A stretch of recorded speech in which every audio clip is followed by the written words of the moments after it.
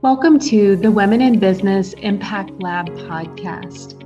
Maximize your leadership potential and professional advancement and be inspired. We're delighted to be your source for personal, professional, and organizational growth and development from a women in business perspective. We share our original research, explore industry and workforce trends, and interview female executives, allies, and thought leaders from across the globe. Join us for practitioner-oriented content around all things women in business, leadership challenges, talent management, organizational development, change management, and diversity and inclusion.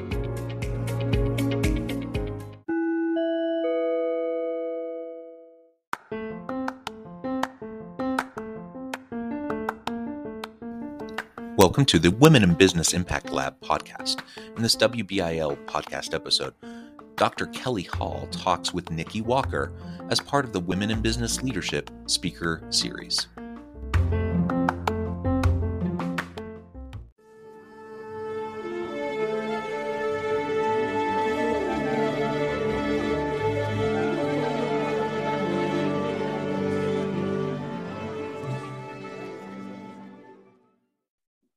Well, good evening, everyone.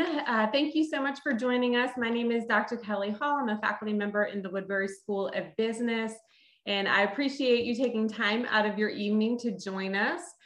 The Woodbury School, along with our partners at the Women's Success Center, we're delighted to kick off this Women in Business Leadership Speaker Series, where we'll have an opportunity to learn from so many amazing women. Before I introduce our speaker tonight, I want to take just a moment to cover a couple logistics things with you. You may have already noticed that your audio and your video is currently disabled, and that's just to minimize distractions and background noise. However, we want to, of course, give you the opportunity to ask questions, and there's a couple ways that you can do that throughout the event tonight. One, if you have questions along the way, you're welcome to submit that in writing through the Q&A feature, which you'll find at the bottom of this screen. And then when we get to an open discussion forum at the end, we'll be sure to get that question addressed for you. Alternatively, if you want to pose a question verbally, you can wait till the discussion forum at the end. Use the raise hand feature, and I'll be sure to turn your mic on for you so that you can ask the questions that you have. Now, without further delay, I'm absolutely delighted to introduce Nikki Walker to you. Now, Nikki is going to share her story, so I will just give you a little bit of background about the incredible leader that we have here in front of us. Nikki serves as the Director of Community Engagement and DE&I at Domo. She comes to us with significant experience in strategic brand partnerships, community outreach, corporate social responsibility initiatives, and of course, she's a strong advocate for diversity, equity, and inclusion. She serves on a number of local boards and is very active in our community. And her work has been, widely recognized across multiple venues. She is the recipient of the 2020 Diamond Award for Excellence in Civic Engagement in Business, and is also the 2021 Women Tech Council Change Catalyst Award recipient. So I am so thankful to you, Nikki, for joining us tonight. And at this point, I'll hand the floor over to you. Thank you, Kelly. This is going to be fun, everybody. Thank you so much for taking the time to be with us tonight. I'm really, really excited about sharing my story. I'm super passionate about talking to other women about my journey, which is so non-traditional that oftentimes people wonder how the heck I got here. So it's always fun to kind of expound on that and really give some insight into how to overcome obstacles, how to increase engagement in your individual organizations and industries, and how to really raise the bar in terms of visibility for the things that are important to you. So we'll dig in a little with a story, because I like to tell stories, and I love to tell the story about this little girl named Nikki Walker. and she is I am her. I was born in Jersey City, New Jersey, which, if you've ever heard me speak before, you know is the most diverse city in all of the United States of America. And I was there my entire childhood, which is, oh, I'm sorry, I'm just trying to change my view really quickly. I was there my entire childhood, and then took my talents to Atlanta eventually, circled back around to New Jersey, and then ended up in Utah. So that is the long and the short of my story of how I got here. But the intricate details are kind of cool. So growing up, I was the second daughter of three daughters. My mother was a single mother, a single parent, working mother, and she was the cool mom because she worked in Manhattan. And all of our friends, their parents worked locally, so we were kind of like the cool kids who got to get on the bus and go into the city on occasion, bring your daughter to work day, etc. And my mom always worked in advertising, so I thought early on in life that advertising was going to be my path. I don't know if you know this movie, but there's a classic Black cinema called Boomerang, and it stars Eddie Murphy and Halle Berry. And Eddie Murphy is like this very successful ad exec. And I said, this is the life that I want. So when I graduated from high school, and went to college, I majored in mass communications. There was no PR degree back then, so that wasn't the road that we were going to go. And there certainly wasn't an advertising degree either. So we felt like mass communications would be the fastest way to get to where I wanted to go, whether that was in advertising or in media some way. So I'm in college, I'm having a great time, I'm in a sorority, and and I'm doing all the things, running for office, and then I get pregnant. So that was my first ever true hurdle. I spent my educational career really excelling and advancing because I grew up in poverty. And while I didn't realize that I was poor until I went to college, I did know that there were things happening in my house that were unsettling in terms of money. And so my job in my head was to get my mother and my sisters and I out of poverty and to never have to experience that ever again, whether that was hunger or the lights out or the heat off. These were some of the experiences that I regularly would encounter. But because I lived in a place full of love and laughter, we really were able to kind of climb out of that and not let it impact us so heavily. So back to college. I get to college, I'm having a great time. And then Jacob comes along. Jacob is my son, and now he's 24 years old. And in fact, on May 20th, he will be graduating from college with his undergraduate degree in business administration with a concentration in marketing, following in his mom's footsteps. So we're really excited about that. And it really is a turning point, not just in his life, but in mine as well.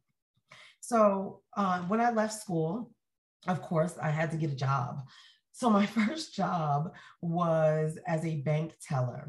And I worked for this local bank, and I hated every single moment of it. And I said, never, I can't do this for the rest of my life. But my coworkers have been working for that bank for 10 and 12 and 15 and sometimes even 20 years. And they would take this abuse from the manager of the bank manager. And I always wondered what was in them or not in them that allowed them to be spoken to in such a harsh manner, oftentimes for no reason at all. As a young person, you're trying to find your place, and you don't want to step out of line. But after about 3 months, I said, I don't have to do this. I am going to leave, and I'm going to leave these people here, and they can deal with the crazy, and I'll find something else to do. And I think that that moment when I decided to take action and not be treated in a manner that I thought was inappropriate or unprofessional, I think it really sparked a lot inside of me that I hold on to for the rest of my career that you'll hear a little later. So during that time while working at the bank, I also was singing. I have been a singer since I was about 8 years old. I've had the opportunity to sing on famous stages like the Apollo Theater in Harlem, at Symphony Hall in New Jersey.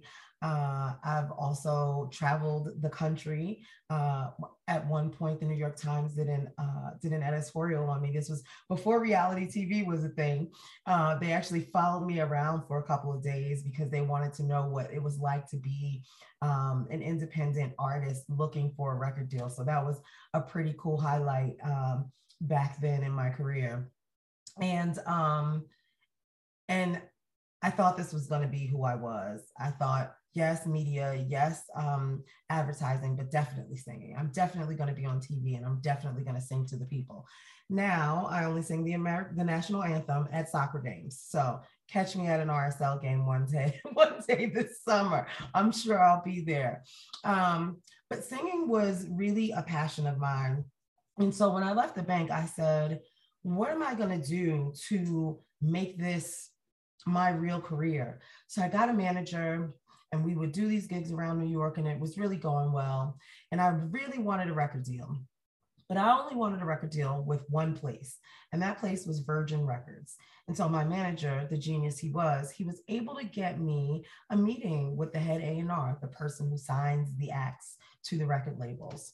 And the record executive listened to my then demo tape, and he loved it. But he looked at my pictures and he said, I was fat. He literally said, you need to run her around the block a couple of times before we can give her a deal. We don't really know how to manage that type of body type. And it was, a few artists had just been released, and they were amazing, but they were plus size women. And the charts didn't really like them. This was the MTV generation, and video was so important. And so your image was so, even more so than now, you had to be a certain person. And so on that day, I decided that I didn't want to sing anymore, because if people didn't want me the way I was, then I could go somewhere else where I could be appreciated.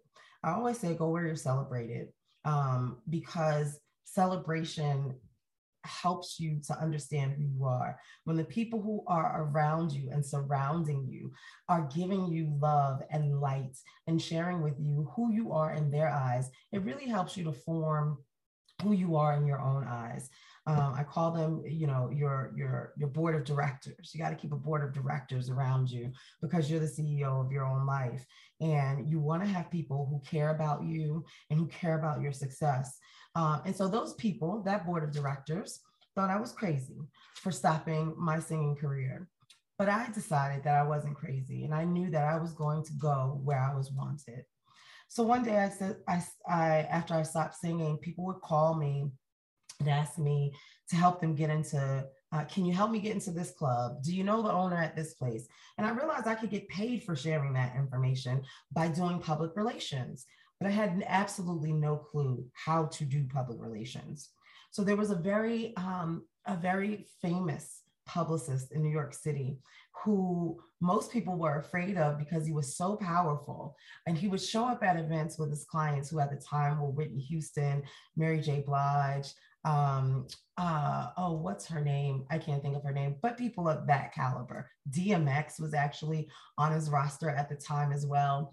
And so he was intimidating. He was an intimidating creature. And I was a 20-something-year-old girl with no experience, but I had gumption. And my gumption moved me to go to his office unannounced, uninvited, and ask for an internship. And that's exactly what I did. I knocked on his door. I asked for a meeting, and I had on jeans that day. And I'll tell you, I'm aging myself. This is how long ago it was. I had on jeans that day, and he said to me, we don't do business in dungarees in this office.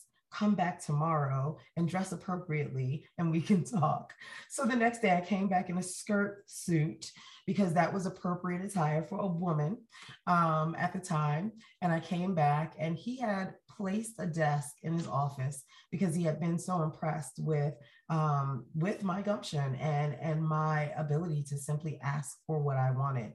So tip number 2, always ask for what you want, because closed mouths do not get fed. So for 18 months, I sat in this office on 7th Avenue in New York with floor to ceiling windows and was able to look out and see all the fancy people and the fabulous people. And he kind of threw me into the water and said, if you want to be a publicist, here are the things you need to do. And here are some clients, go do it.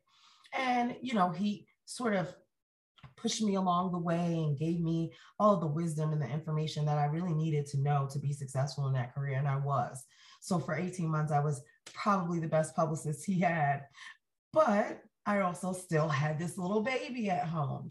And because it was entertainment public relations, I found myself out late at night. And it wasn't the life that I wanted to create for my son. So I left that organization with my now newly obtained PR experience. And I was hired at a firm that did beauty public relations. And that firm only did spa beauty. So if your product was sold in a spa, then this company would represent you in the media. And I went there and I loved it. I had just lost 98 pounds. I had gotten my first apartment by myself, moved out of mom's house. And now I am working in PR in a New York City firm. It was the dream. That dream was such a good fit for me that by the time I left that agency 4.5 years later, I had gone from an account rep to the senior vice president of PR. And I was directing over 20 clients in my portfolio. And back then, PR is a lot different now than it was then. Back then, it was all about getting placements in national magazines. So each one of my 20 clients was contractually owed 4 magazine placements every single month. So I worked my butt off, and so did my team. And they were an incredible group of people. When I left that agency, I left because my passion was gone. I wanted to leave New York, but I left New York as a representative of that company. I had done so well that the CEO said, "We can't let you leave. You'll have to start a new office in Atlanta. If you're going to Atlanta, mix up the peach pie," is what he said. So I take this move to Atlanta, and now the agency has grown because I've worked to grow it. I asked for what I wanted. And I went to the CEO one day and said, "What about fashion? What about Black beauty products? What about retail?" And every time I said, "What about it?" he said, "Go get it." And I was such a go-getter that some of our clients were Old Navy, Guess handbags, Norma Kamali, the Spiegel catalog.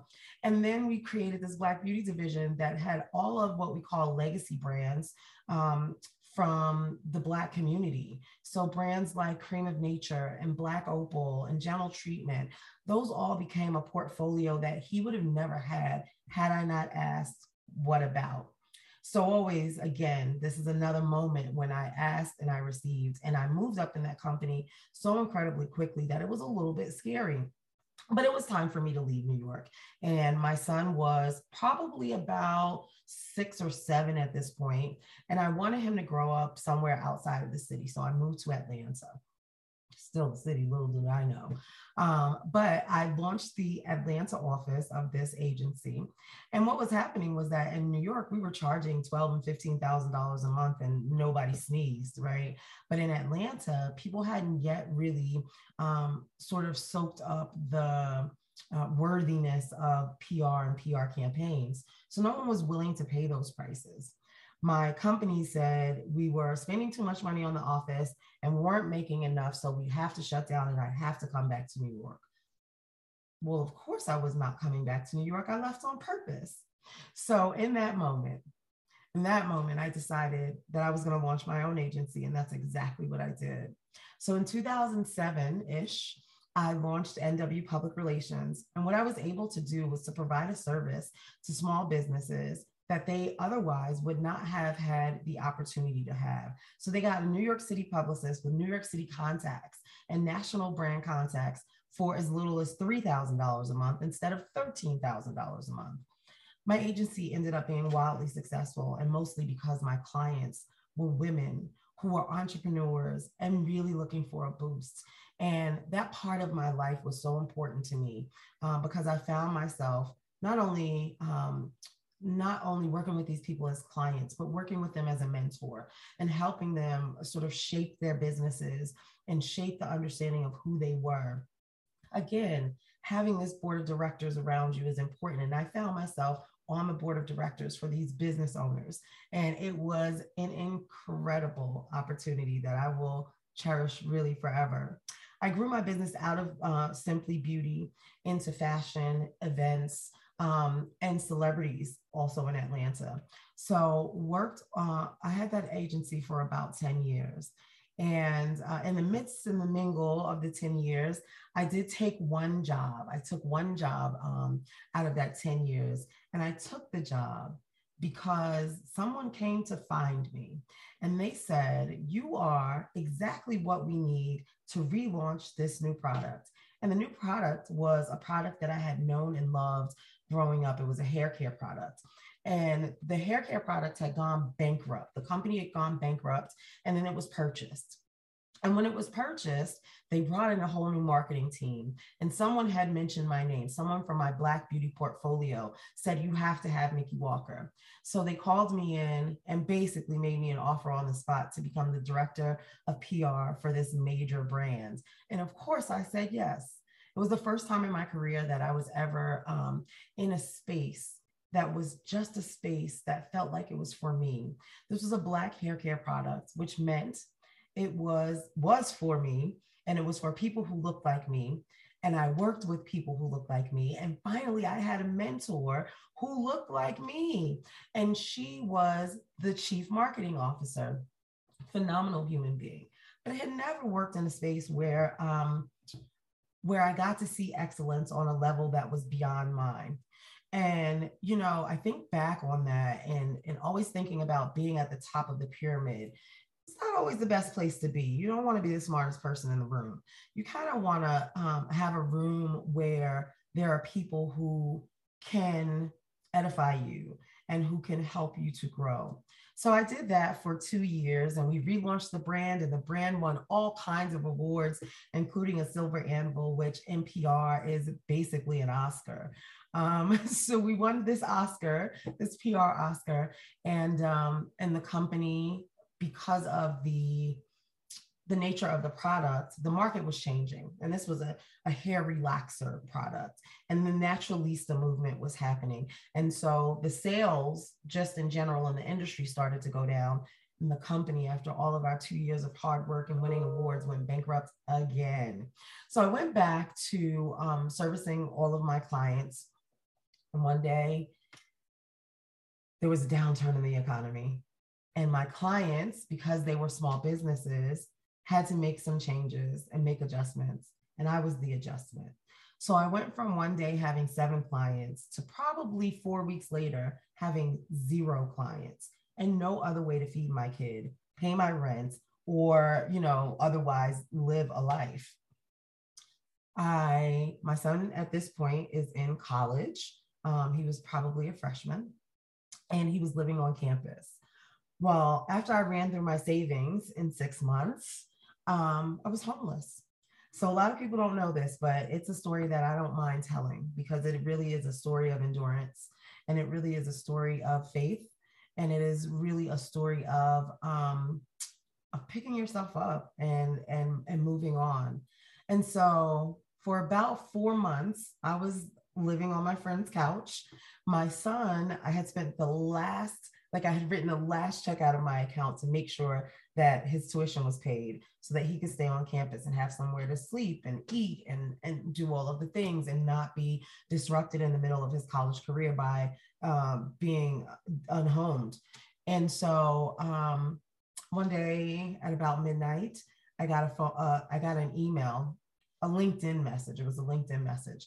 And I thought it was a joke. And it said, this was the second time in my career somebody said, we've been looking for you and we need you.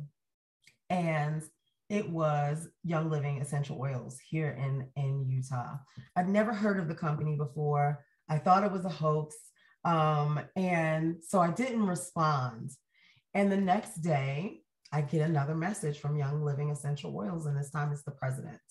And the president says, I know this sounds crazy, but we've looked at your LinkedIn profile, we've looked at your resume, and you have all of the things that we need. And we've been trying to fill this position for a year.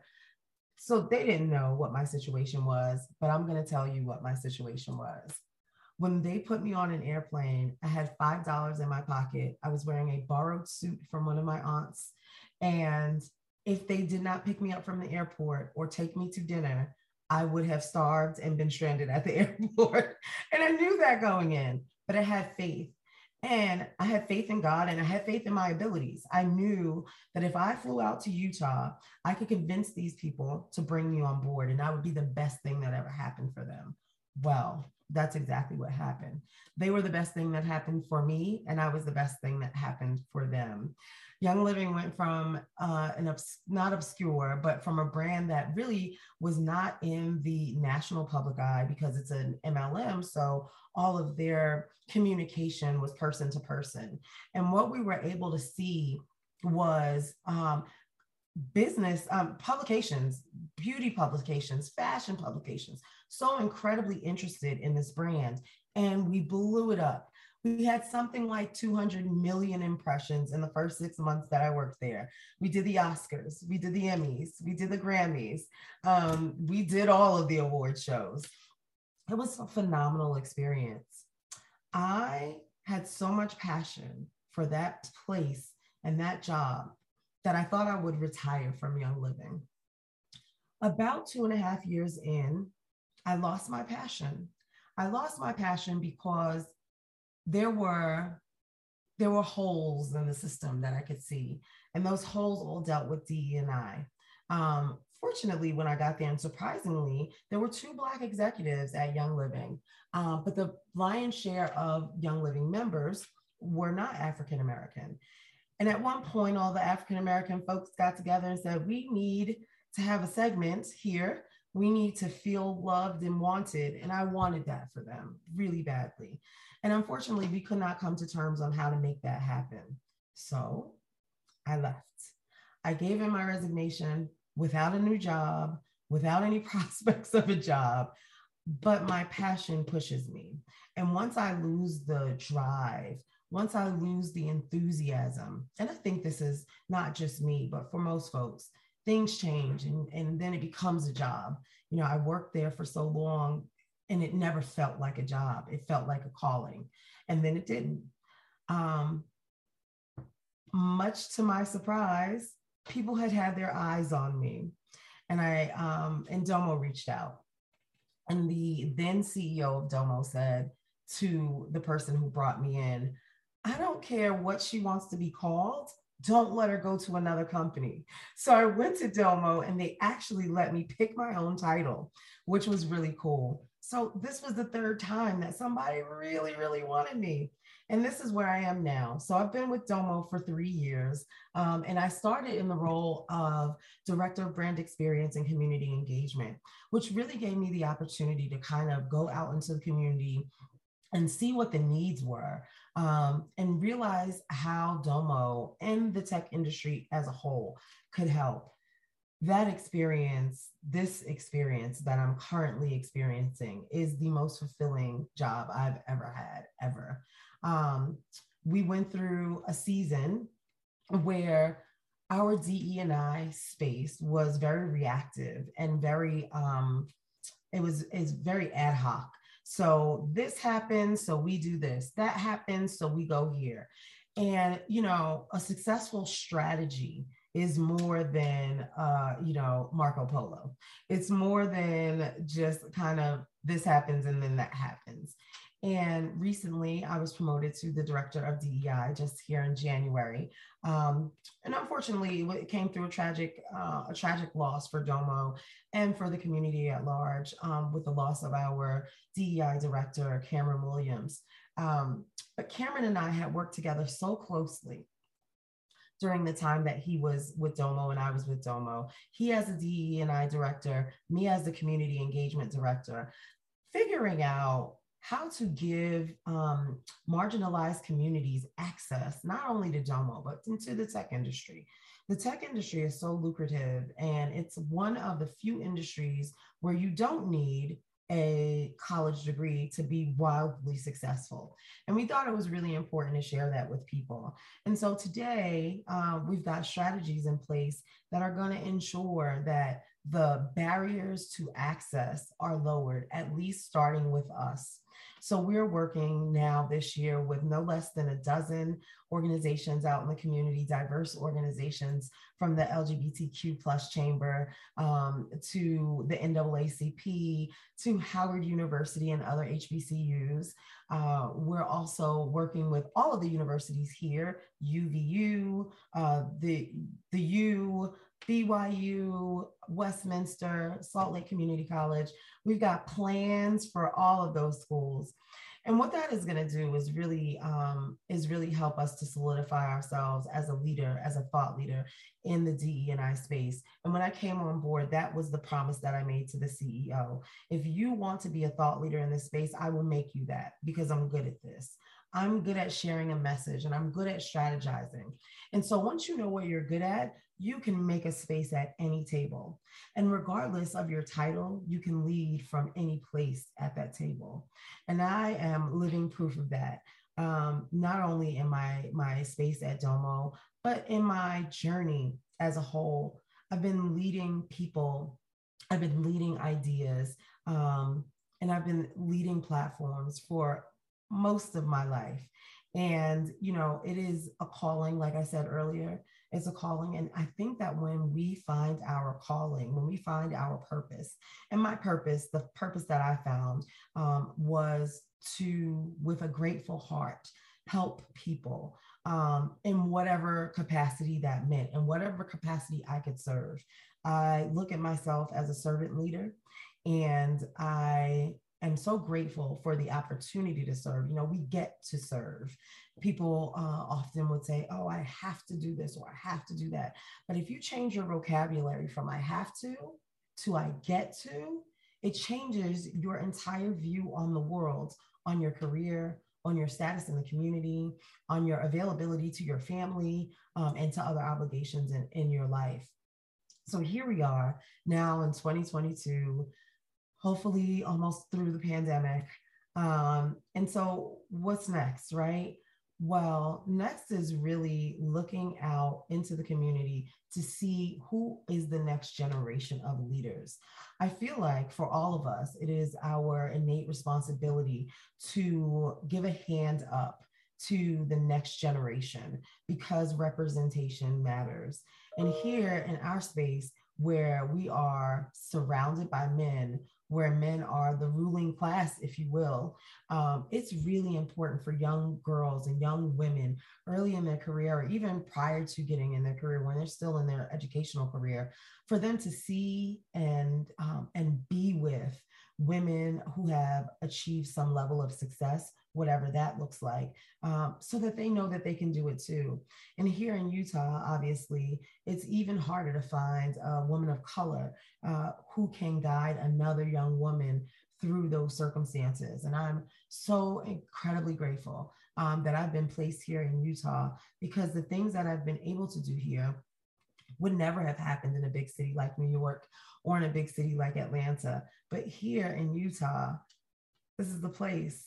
This is the place where everybody can find a place. Everybody can lead. Everybody can make an impact here. And I encourage you, I implore you to join organizations that partner with young women, or that have young women in them, so that you can be a light to them, so that they can see this beacon and that they can understand who they are going to be when they grow up.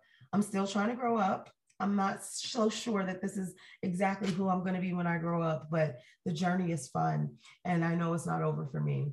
And I hope that this insight, just a little bit about me. I know folks follow me on social media, and you kind of see the highlight reel, but nobody really has the opportunity to understand the background and how I got to the highlight reel, how I get to stand next to Mitt Romney, or how I do television interviews, or why I'm on a cover of a magazine. These are gifts. They are gifts from my higher power. because I have followed his direction and I have followed the calling. And, not to sound too woo woo, but I really believe there's a voice inside of you. And if you follow that voice, it's never going to lead you in the wrong direction. So I hope that somewhere in that spiel, you found some level of encouragement, some level of inspiration, and a couple tips in between. I often stop around here because I'd love for this to be interactive. And I know I can't see you, but you can see me. I'm going to ask Kelly to come back on because she can unmute microphones and do all of those kinds of things. But yeah, that's Nikki Walker, and that's my journey. And looking forward to questions and comments. Thank you so much, Nikki. That was awesome. There was a lot of great tips embedded in there, and your story is so inspirational. We had a chat come in from Tori, who certainly is feeling very inspired from this as well. And we do have a couple questions. And just as a reminder to the audience, you can use the raise hand feature if you would like for us to get your mic on so that you can ask Nikki a question. You can also funnel questions through the Q&A feature at the bottom of your screen. So I'll start with some of the ones that we have here. Now, you are certainly fortunate to be in a company that is, prioritizing initiatives around diversity, equity, and inclusion. One question that has come in is, how have you been able to build equitable systems at Domo so that when diverse talent does come in, they feel included once they're there? That is such a great question. And it's a question that I think a lot of DE&I specialists here in Utah struggle with, because it really is a question of not even just systems. It really is about changing the culture. And once you're able to embed belonging into your culture, then those things happen. And people feel like they have a voice and they have a place in that organization. And so for us, it's been not only policy changes. Last year, I want to say, no, actually in 2020, we took the parity pledge for people of color.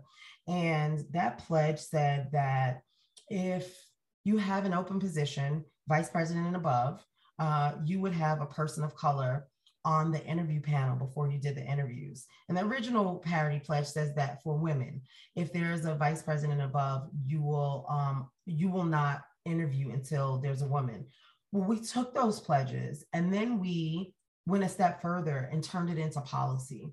And so now at Domo, for any open position, there has to be a person from an underrepresented minority community and a woman on the interview slate in order for the interview to take place. And that's because in recruiting, talent is everywhere, opportunity not so much. So we have to make it our business. We have to be intentional about reaching out to other communities and offering them the opportunity to share their talent. And what we were able to find in that change of policy was at the fourth quarter of 2020, 38% of our new hires were diverse, either women or of diverse backgrounds. And what that is beginning to do is change the halls. It's changing what the phone calls look like or the Zoom calls look like. Because when I started at Domo, I was one of 3 African-American people. And that number has increased significantly in the past 3 years. And not just Black people, because diversity is not just about Black and white. Diversity is about differing abilities. It's about veteran status. It's about women who are going back to work. So many strands of diversity. So beyond looking at policy and creating policies that really actually say we care about this, we also do things like partner with organizations that are outside of Domo. So for instance, working with the Black Chamber gives our entire group of Domo sapiens the opportunity to engage with a community that they may not know so much about. Or for the African American folks there, it gives them the opportunity to reach into the community and find where their people are, where the organizations are, where the churches are, and the barbershops and the hairstylists and all of those kinds of things. Same with, so we partner with the Black Chamber, the LGBTQ Chamber, the Polynesian American community. We are making it so that we have memberships in these organizations that transfer over to our people. So if Domo has a membership, that means all Domo sapiens have a membership, so that we are supporting this idea of what happens after 5 o'clock when you go home. Because even if there's an inclusive community at work, in order to retain people, they still have to be able to manage their lives. And so what happens after 5 o'clock when, all of the people that I know are gone and off with their family and their communities? So we really are trying to create equity in social spaces, also in policy, so that they can go hand in hand and people can have a full rounded experience. Thank you. Another question that came in would be, what would be some pieces of advice that you might give someone who is going into a leadership position for the first time? Do your research. Know what is expected of you, and then exceed the expectation. And doing that really means socializing yourself with the people who are already in that space, who can give you insight into what the culture looks like at that level, to what the temperature is for whatever it is that you want to do. And always, as I said already, ask for what you want. Ask for what you want, because that little voice inside of you that's telling you to ask is telling you that for a reason. So follow your nose. Thank you. And that's actually kind of a good segue into another question, which referred back to your strategy for using what about when you're trying to, advance a new idea with leadership. Have you encountered a situation where your what about tactic didn't work as intended? And what is your recommendation for people who find themselves in that position? So I wouldn't recommend doing what I did, which was leave, because the only time my what about didn't work was when I was trying to look at strategy at Young Living. And to their credit, it could have been the wrong timing.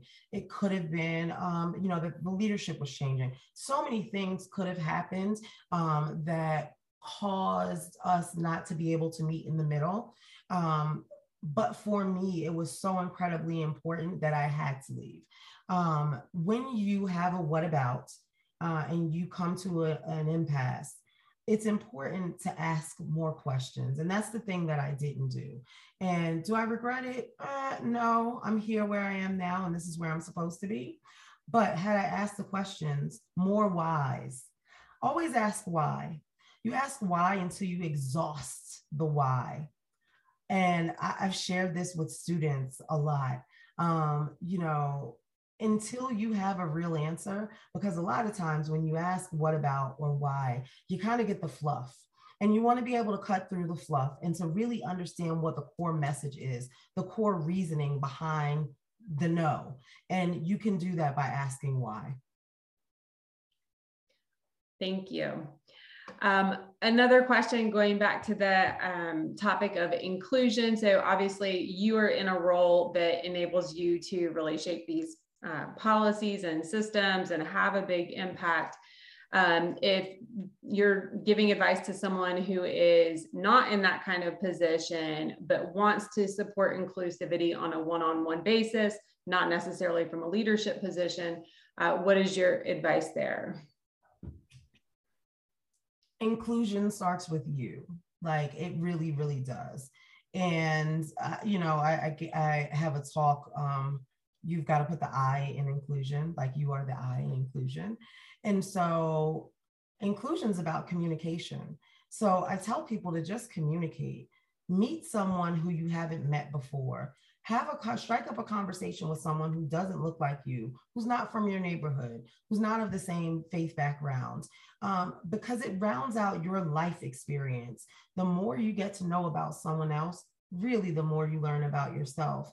And to have these diverse relationships, it's about relationships. So communication leads to relationships.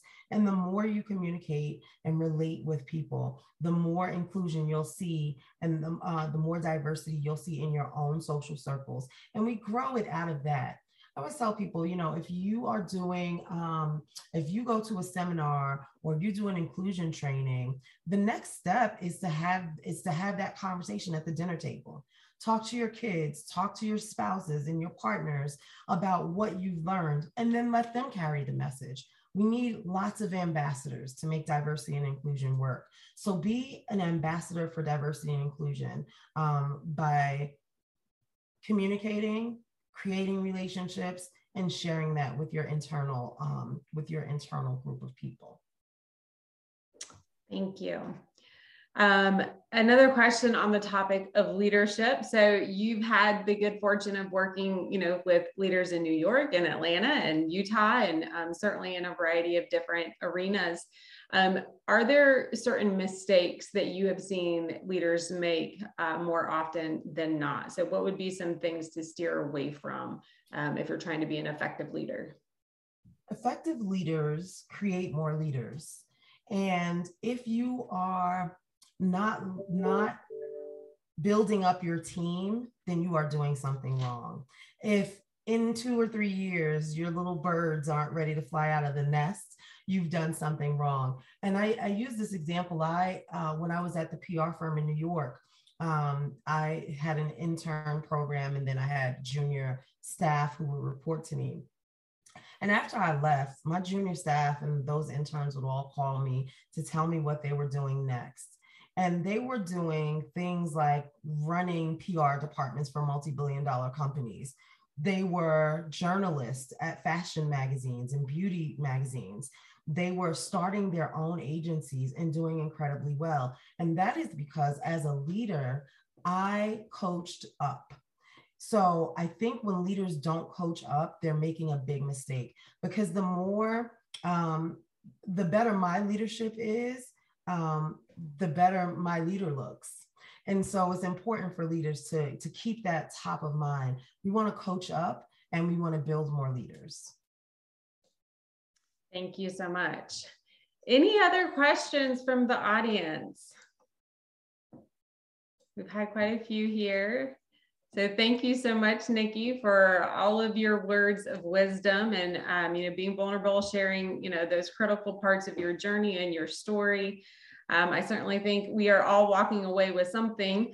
What I would encourage our attendees to do is to take a moment and think about what really resonated with you from this discussion, and jot down a couple notes about that, and then think about how you can build some action items around that. So whether that pertains to Nikki's advice in personal career strategies, this idea of asking for what you want, going out there and getting it, pushing leaders to think about what's next.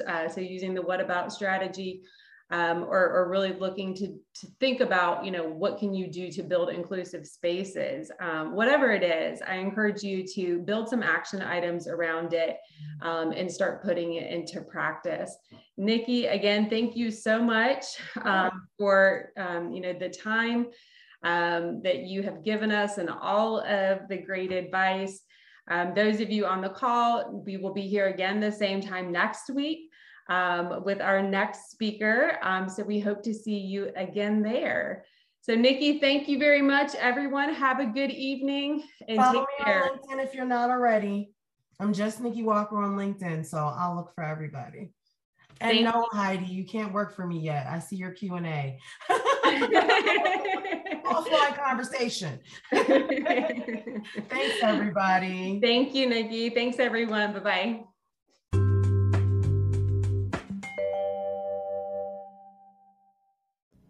Thanks again for joining us for this episode of the Women in Business Impact Lab podcast. We hope you stay healthy and safe and that you have a great week.